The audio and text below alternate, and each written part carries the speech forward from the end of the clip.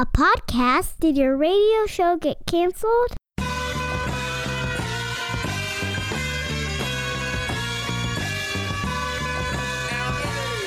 Fire. Low down and filthy, but the discipline is on point. Schooled myself, made my own dojo. A cold flow with the whole dose of soul, maintain composure. This week on the Pete the Planner Show, final episode of RePete. Yeah, we try new things during the summer. This is the final episode of RePete, and here's what we're doing before we switch back to the format in which we're talking to you about your financial problems. I'm having on my favorite financial podcaster. This is my gift to you, introducing a person you probably already know, Joe Saul-Sehy. He is the host of Stacking Benjamins. The long overdue visit to our show. Welcome to the show, Joe. You are making me blush, Pete. Stop it. No, keep going, really. Now, I've been on your show several times, and until today, I haven't returned the favor, which is like one of those things, like if you invited my wife and I over to your house, if we ran out of excuses of why we couldn't go and we finally made it over there, and then it would be our turn to invite you guys to our house, this is where we find ourselves. This is the kind of friendship we have, Pete. Yeah, well, you know what? You and a lot of other people have this friendship with me. So, Joe, I love your show, Stacking Benjamins. Give us a little bit of background. Like your show is similar to ours. It's lighthearted. People learn a lot of stuff. This is what I hope our show is, by the way. And how long have you been doing it? 7 years. Can you believe that? Wow. What was your background for that? Were you a financial advisor part of that? So I was a financial planner for 16 years, and I sold my practice when I was 40. I worked with Ameriprise Financial and American Express, and during that time, I also did some media spokesperson stuff. I wasn't one of their official PR people. I was that guy in the field that knows a little bit about money, so they'd always have me do the CNBC or the Wall Street Journal or the local radio show, that type of stuff. Yeah, you know what? That's not too different than my path. I mean, sure, I'm a lot younger, but... And way better looking. I don't know. We were like pulling up some of your stuff earlier today, and I shaved my head recently. We don't look that different now.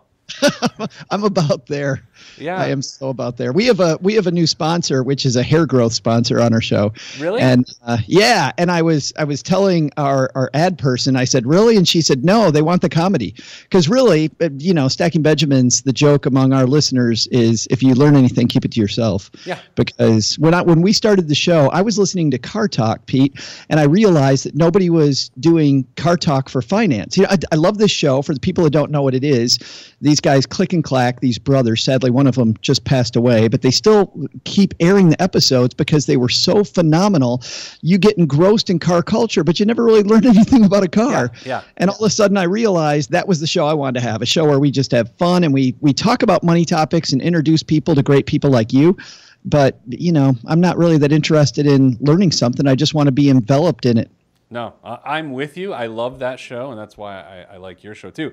You and I are going to tackle a topic today, though, that I love, sort of complicated and convoluted financial products and concepts that I'll go as far as to say people love to put absolutes on these sorts of products. Like, because they're so convoluted, you can maybe get away with saying these are great and they guarantee you things, or you can go the other direction, Joe, and you can say, these are bad because they're too complicated. Let's you and I decide that today. Where shall we begin? Oh, how about with probably our mutual favorite, annuities. You want to talk about annuities? I do, because I would almost say financial counterculture thoughts about annuities, because I know how our industry feels about them, and I know how I feel about them. How do you feel about them? I think, and let's do the positive first, and this may be close to what you're thinking, Pete, based on what you just said. I think that annuities are changing quickly. I think this area of the market is ripe for disruption. So for people that don't know what an annuity is, it was meant initially as a lifetime income vehicle, like a pension that you could make for yourself, where you put money into it, and then you could do this thing called annuitize it, where you turned it into payments for the rest of your life. And then the annuity industry kind of went off the rails and started doing all kinds of crazy things with them. But there's some companies now, Pete, as you know, that are doing some exciting things with annuities. And this idea of us living a long, long time, annuities can be an exciting thing, but sadly, there's still a lot of them that really, really stink. You can say suck. So here's how I feel about them. First of all, annuities are issued by insurance companies. So if you purchase an annuity, Joe, as we know, you're actually purchasing insurance in some way, and you're passing the risk, ideally, onto the insurance company. And for that, I like, that I understand, and I think there's some investors where their investment advisors are like, no, we can deal with this, but ultimately the risk falls back in the lap of the investor. But with certain annuities, you're able to buy the right to transfer that risk. Is there anything wrong with that? I don't think so at all. I think if we strip it down to that, annuities can be pretty awesome.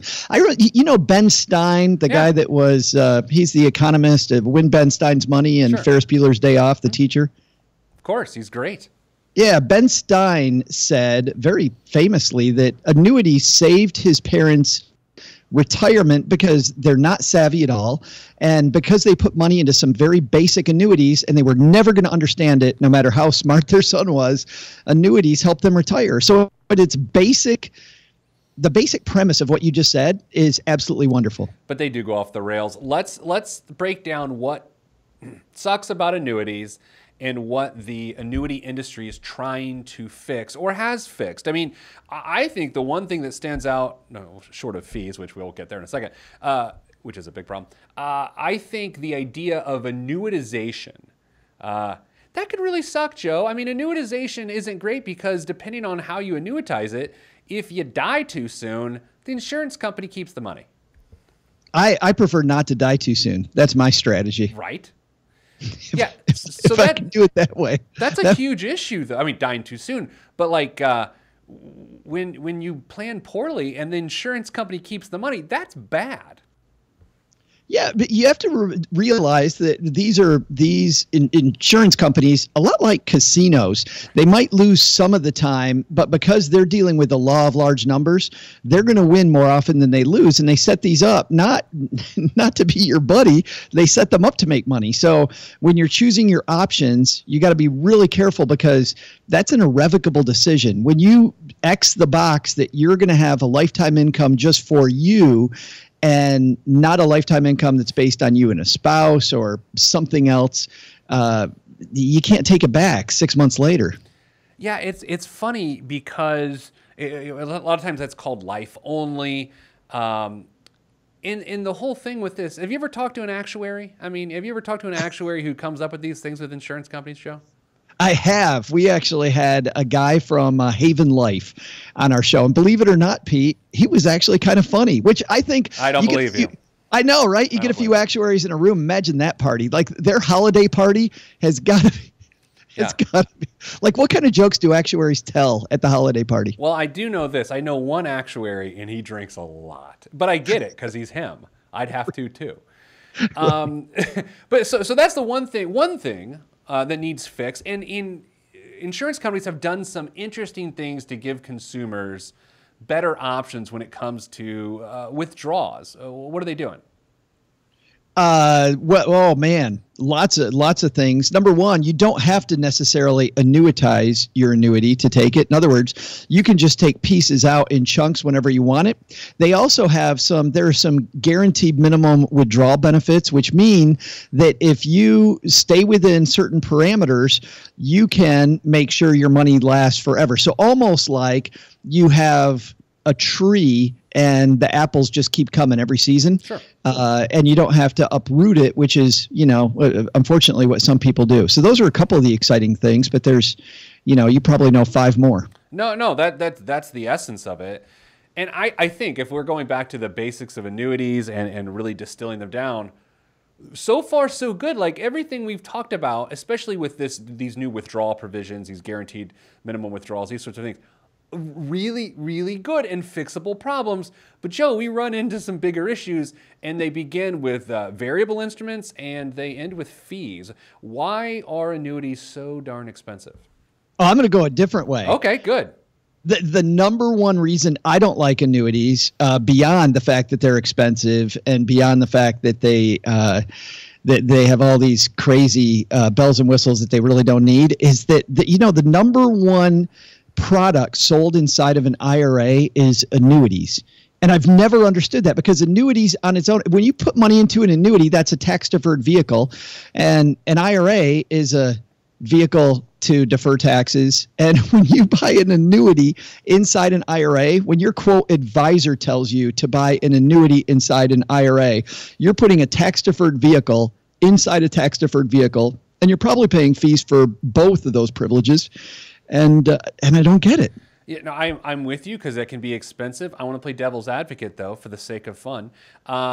If the person is primarily interested in transferring their risk to an insurance company, even though it's within an IRA, why would that be wrong? If they're interested in that minimum withdrawal, guarantee, sure, if they really want those guarantees, no matter how expensive they are, it isn't wrong. But when so many get sold that way, Pete, you and I both know that's not what's going on a lot of the time. Yeah, you're exactly right. You're exactly right. And I guess we haven't even noted this. Annuities can be very popular instruments for financial experts, because they pay the highest of anything else out there. I mean, if I put someone in an ETF or a mutual fund portfolio, or I put someone in an annuity, I'm getting paid, 10 times what I would on the other side if I put them into an annuity. It's incredible. I wish you had like a bell sound effect we could ring, because that's the one right there. That's why annuities are so popular among financial professionals, I believe. I think that's the number one reason, is the commission rate can't be beat. So a lot of financial people can talk themselves into, listen, it's got this bell that helps you. Has this other guarantee, and I think you really need those things. Okay, maybe not. A lot of the time, if you know how to invest money and stay diversified and use proper asset allocation, a lot of the time you don't need those bells and whistles, and all you're doing is helping somebody make a car payment or 6 or 7 car payments. Yeah, and I think, too, before we move on from annuities, I think it's also interesting to talk about fixed annuities versus index annuities versus variable annuities. Most of the radio shows you hear today seem like they are fronts to get people in the door to sell them index annuities. Where part of the country are you in? I always forget. Where are you at, Joe? I'm on the border of Texas and Arkansas. Right when you think about money places, Pete, yeah, you think about Texarkana, Texas, and that's right where I am. Right, I've got my foot on the heartbeat of what's going on Wall Street here. Are the radio shows down there driven by index annuity salespeople? Yes. Right. Yeah. So. Yeah. But in index annuity, again, if we go back to the basic premise of transferring risk and getting guaranteed income, okay. But they're a little more complicated than that, because they always offer upside possibilities with downside protection. Why does that fall? Why and how does that fall apart, Joe? But it falls apart because the amount that they guarantee is so low that if you look at the history of the stock market, you would have done much, much, much better just with the diversified portfolio and going ahead and saying, I'll take that risk. I mean, generally speaking, I think the number I just saw is that your average indexed annuity ends up returning somewhere in the 4% range. Yeah. And that's on the high side for a lot of these annuities. 4% is not a great number if you're looking 15 or 20 years out, Pete, as you know. Yeah. So let's dig into some numbers. Honestly, Joe, this sounds like a setup. I have historical returns of the S&P 500, the Barclays Aggregate U.S. Bond Index, and then a 60-40 mix of those two. I have them right in front of me because I happen to have them in front of me. So to your point, let's go through this for a second.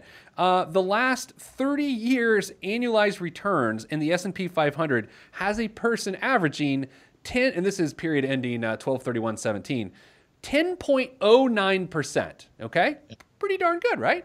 Yeah. But as you know, that's a little rich for some people's blood. They want to mix, so they're going to go 60% of that, 40% of a bond index, and over the last 25 years, because that's the number we have, it's 8.1%. And if what you just said is an index annuity, if they're averaging 4% because they cap you, that's a problem because 8% seems better than 4% in my math. You're a math whiz, Pete. You know, and this is my opinion only, not yours. Sure. I think indexed annuities of all annuities are the worst. They're the ones that I would be most likely to tell the closest to 100% of the people I meet to completely avoid. You know, let's go through a period of disclosure here. I was a financial advisor from 2000 to 2012. Had some internships, 98, 99, which I was licensed. I think at some point in time, I sold all three at some point in my career, right? I had sold a fixed, I had sold an index, and I had sold a variable where I felt they were appropriate. I would say, and it's been 5 years, 6 years since I've been in that business. I was always more afraid of the variable ones, but I do feel like the index ones have really morphed into some weird stuff. So I'm guessing, Joe, your comments are more current, saying the newest iterations of index annuities are what are so scary.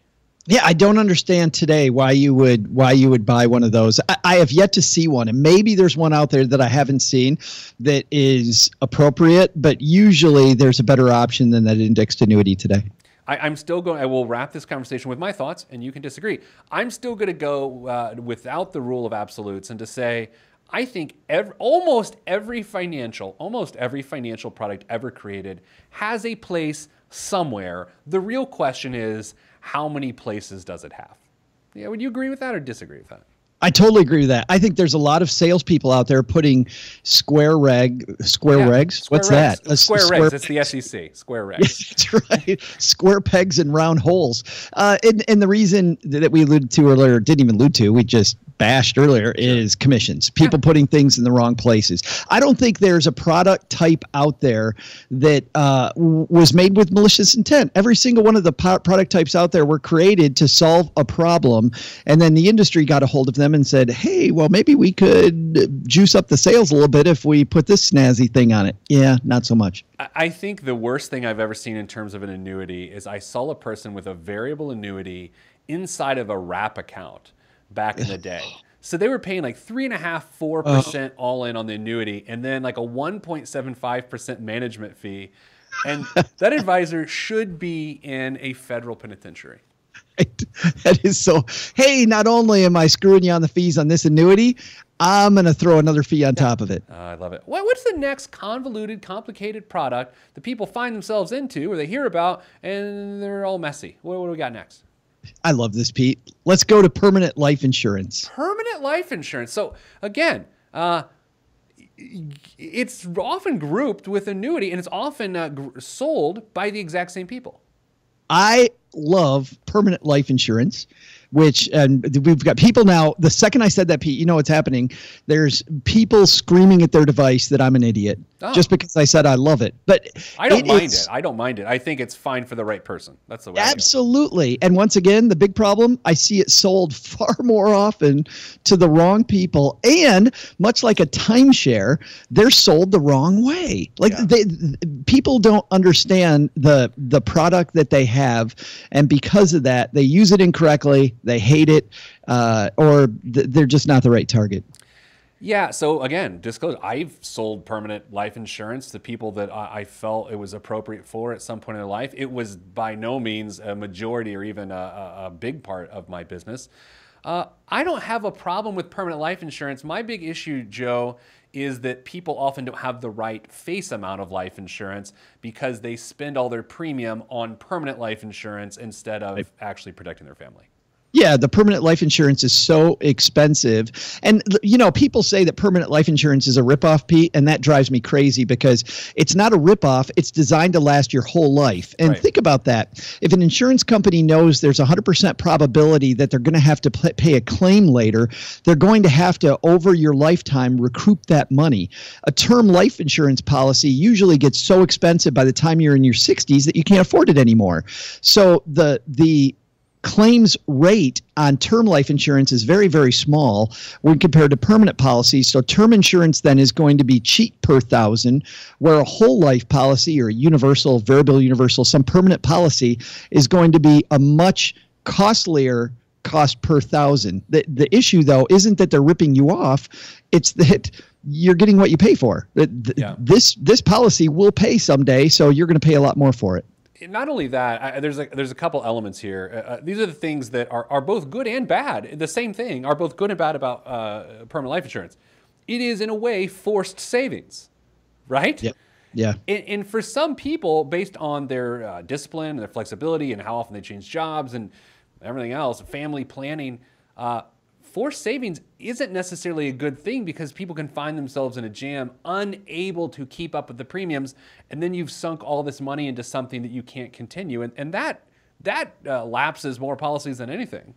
It's so frustrating to see people getting to the time of their life when they need the policy. And this is, and the cost of a permanent life insurance policy becomes more expensive per $1,000 that you have as you get older, meaning that when you're in your 20s, that cost is low. When you're in your 70s or 80s, the cost is very, very high. And so that's why people front load policies. They put a bunch of money in cash.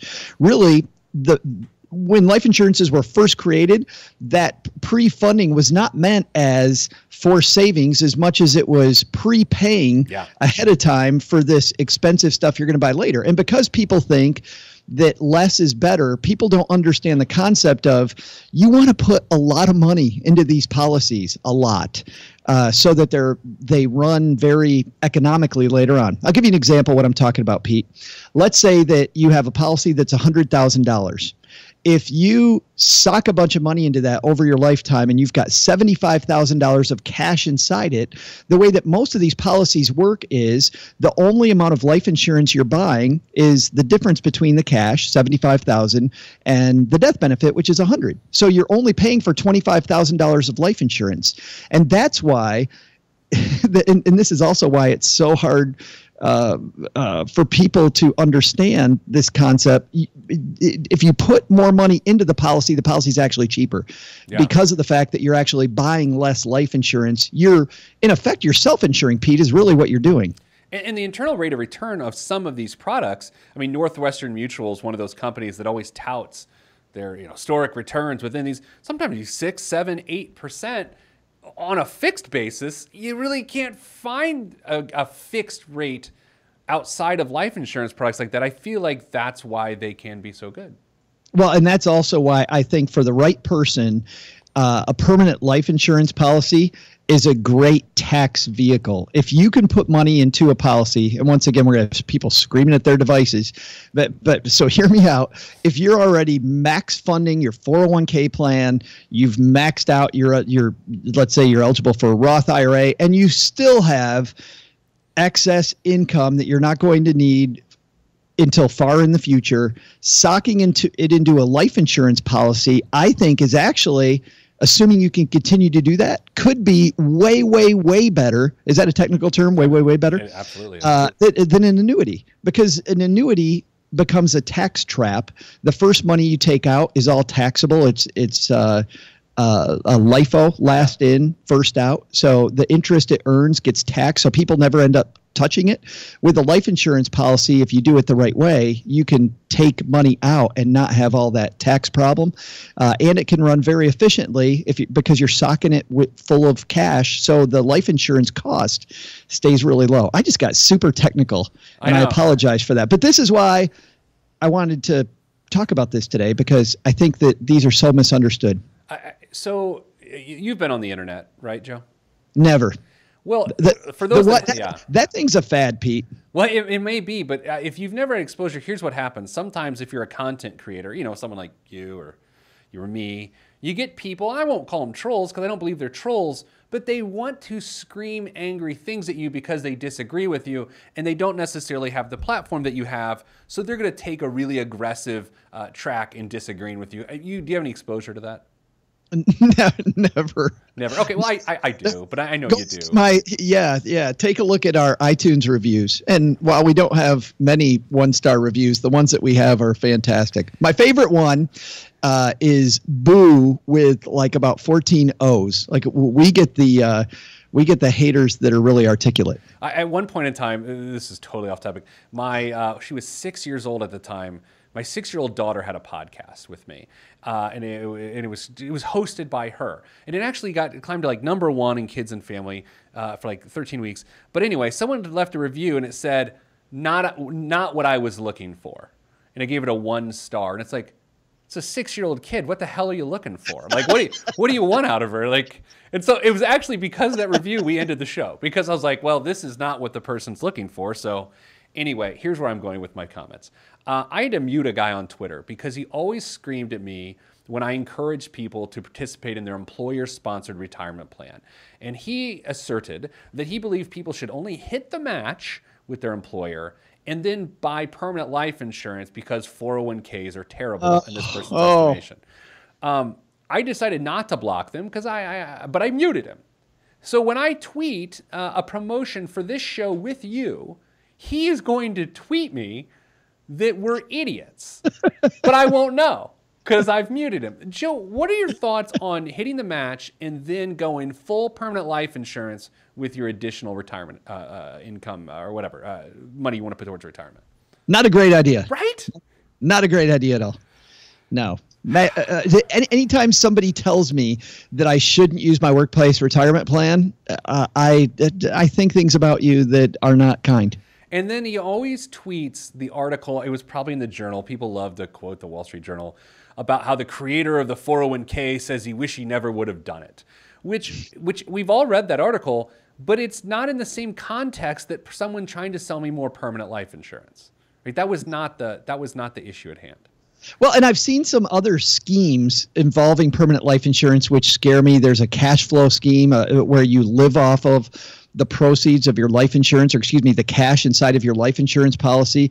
And it's basically based on the fact that it earns that higher rate of return that you're talking about earlier, Pete. Yeah.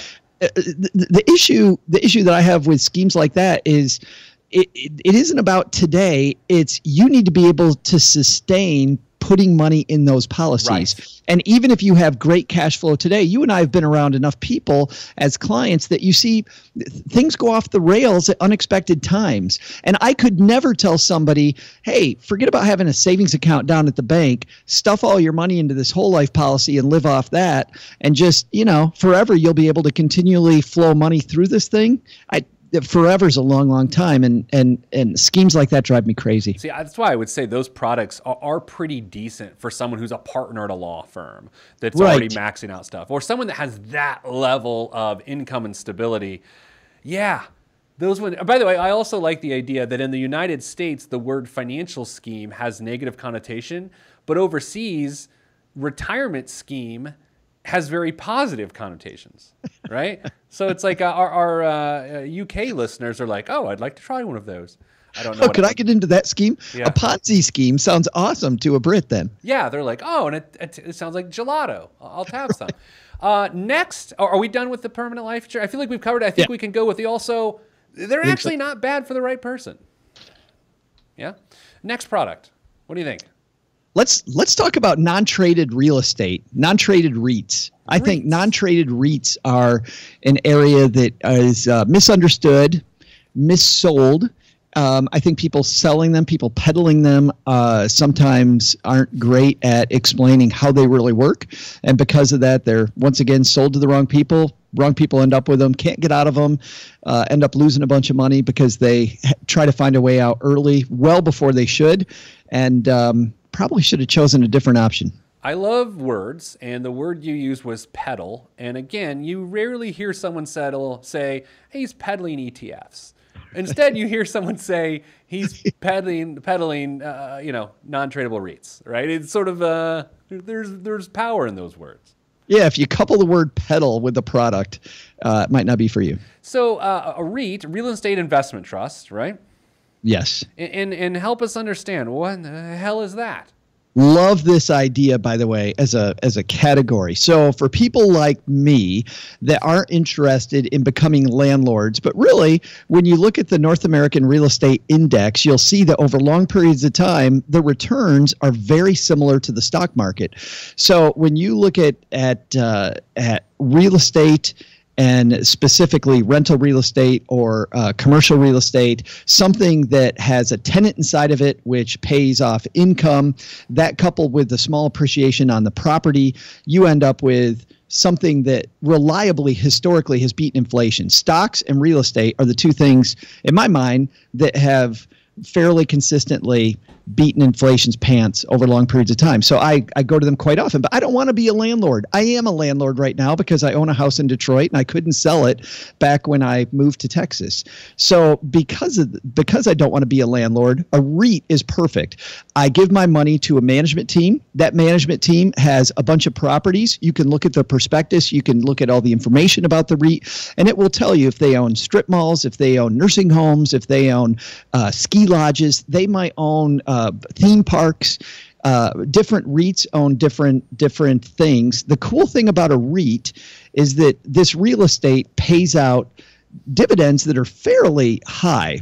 And usually when it comes to a bond, I worry about high income streams. Yeah. But this is the nature of this type of product. I don't worry when I see a REIT that pays a fairly hefty dividend because that's what it's designed to do. So it's diversified real estate. You can look and see how it's diversified before you invest, and generally has great property management attached to it. But the ones that are not tradable creates other elements because to get out of the product, a certain period of time has to pass, or certain functions have to go on. What are those situations that someone can actually get out of one of those things? Yeah, this is the convoluted type of REIT. It's the non-public REIT or non-traded REIT is what I refer to, Pete, as a baby REIT. Generally, not always, but usually it's a baby REIT. It's, listen, we want to make this public in the future, but we need to get this thing off the ground. We need to start building these things. So we need money from a bunch of people. So generally, brokers will sell non-traded REITs, and they know what the conditions are. Listen, it's probably going to be 7 years until you can get your money out. If you go for your money early, we can't guarantee that you're going to have it. You might pay a huge penalty between now and 7 years from now. And also, you'll see the dividends go from very low to higher and higher and higher as we begin getting these projects actually fleshed out. And because people don't understand what I just said, because the brokers usually don't explain them that way, you find people 4 years in go, man, this doesn't pay nearly the dividend I thought it was going to, and I think I need the money today. You can't get your money out of a non-traded REIT until the opportunity that they told you about at the beginning actually happens. I know how tremendously different those are from annuities, structurally, contractually, but there are elements of what you just said that remind me so much of the surrender fees and the lack of liquidity within annuities. You know? But they can be even scarier because in a lot of non-traded REITs, not only is your money not liquid like an annuity, if you call up the annuity company, they say, hey, listen, Pete, we're going to sock it to you, but we'll send you your money tomorrow. With a REIT, they have to actually, in a lot of times, sell property so they can only make X amount of money available per quarter. And when I've met with people that were furiously trying to get out of these REITs, and they were hoping at the time that I could help them get out. I do explain to them, your money's locked in here. They only have so much money per quarter they can give out. Number one, you have to wait till the end of the quarter. Number two is you got to hope there's not a lot of other people redeeming at the same time because you may or may not get your number picked. Yeah, and then I mean, I have to say, and this is totally out of left field, it seems like you would be more susceptible to be part of a Ponzi scheme because I know if you're desperate trying to get your money out, maybe they go raise money from someone else to pay you out, and then it starts to really turn into a scheme. Like, I'm not saying that's how non-traded REITs are, but you could see how that could happen. You totally could see how that happened. In fact, the one time we almost got burned on the Stacking Benjamin show, our producer, Richie, did some homework on a guest. I had already done the interview before we found out that the guy had 4 open lawsuits in California about his real estate for specifically, Pete, what you're talking about. There was a deal where you gave him money and he invested that money in real estate. And man, he was a great talker. Product sounded awesome. And it turned out he probably wasn't as above board as we had hoped. So that's an interview people will never hear on our show. Now, out of respect to your time, do you have time for like one more, or have we covered the 3 main ones you wanted to cover? Well, I actually had one more, and I don't haven't done a lot of research into this area, good. but I know that it's convoluted. Unit investment trust. Oh, yeah. Yeah, I mean, I remember from back in the day, I dealt very little in unit investment trust. The way I would explain it, though, back in the day, if I can remember right, is it's sort of like a mutual fund, but there's a hell of a lot less positions within it. They're small. They're sort of, to some degree, a smaller mutual fund, but of course there are other elements too, right? And the price of the unit investment trust is going to go up and down based on the demand of the fund. With a mutual fund, it's called the net asset value. And that's basically the value of all the guts of it. Everything that's inside of it creates the trading price. With a unit investment trust, it's how hot is this fund, and the guts are kind of different. So here's my big takeaway, Pete, from unit investment trusts, and we don't have to spend a lot of time on these guys, but it seems like there's a lot easier ways to take care of the same business that unit investment trusts try to cover. And if there's easier ways to do it, why wouldn't I choose the easier way? Yeah, and usually there's a time frame as part of a UIT as well, right? Yeah, like a CD that moves all over the place, and I'm not sure why or how. I do remember in one client meeting, someone asked about unit investment trusts, often called UITs, and they were calling them UTIs, which is something completely different, and it was awkward. And I was like 20-something, so I could not stifle the laughter, and they left. Investing in UTIs is a booming industry. Yeah, it's a sticky situation. So listen, you are doing financial comedy shows around our fine country. Are you podcasting live streams out of comedy clubs? What is happening? What are you doing? We're taking our show on the road, Pete. And if we were coming to Indy, we'd love to have you as our guest. But this first tour, we're not. I'm so excited to do live shows at comedy clubs in Orlando. We'll be in Orlando on September 25th, the day before a big financial conference called FinCon. And our special guest there is a woman, Michelle Schroeder Gardner, who paid off $35,000 in debt in a very short time, and then created this huge blog called Making Sense of Sense, where she makes 6 figures every month, and she's going to tell her story. Jeez. On top of that, we've got some special segments, of course, because it's the Stacking Benjamin show. We've got a ton of bad dad jokes and horrible comedy. But then after that, 2 weeks later, we'll be in Kansas City on October 9th. And that's going to be a lot of fun. I can't tell you who the main guest is, although I think Kansas City people are going to love who we got there. And then and that's at the Improv out by the airport. And then on the worst airport in the world. Kansas City? Yes. Well, you know what's funny is it's a great airport, but they built it before all of the security stuff. Yeah. So they have all those temporary walls all over the place that they built afterwards. So yeah. It's not good. But anyway. Yes. And then third, October 24th, we will be at Go Comedy Theater in Ferndale, Michigan, just north of Detroit. And there we have one of my favorite storytellers, a guy who's always on The Moth and on Snap Judgment. Shannon Cason is going to be our main guest, and local personality Joanne Purton will be there, along with, we're going to have as many local financial people, Pete, on these shows as we can get. Nice. And you know what happens? You get a bunch of financial people in the room and you start telling bad jokes. It's all downhill from there. Well, make sure you get some index annuity guys. I think that'll really round out the show. Just to put him to sleep. Yeah. StackingBenjamins.com/tour if you'd like to join us. Tickets in all 3 locations are $10. And be one of the people that subscribes to Joe's podcast, like me. Stacking Benjamins. You can find it wherever you get your podcast. Joe Saul Seahite. Thank you for your inaugural performance here on our show. Needless to say, this will be our most popular show ever. I'm sure it will be. Thanks, buddy. I appreciate it. And please let me lean on you to do this again.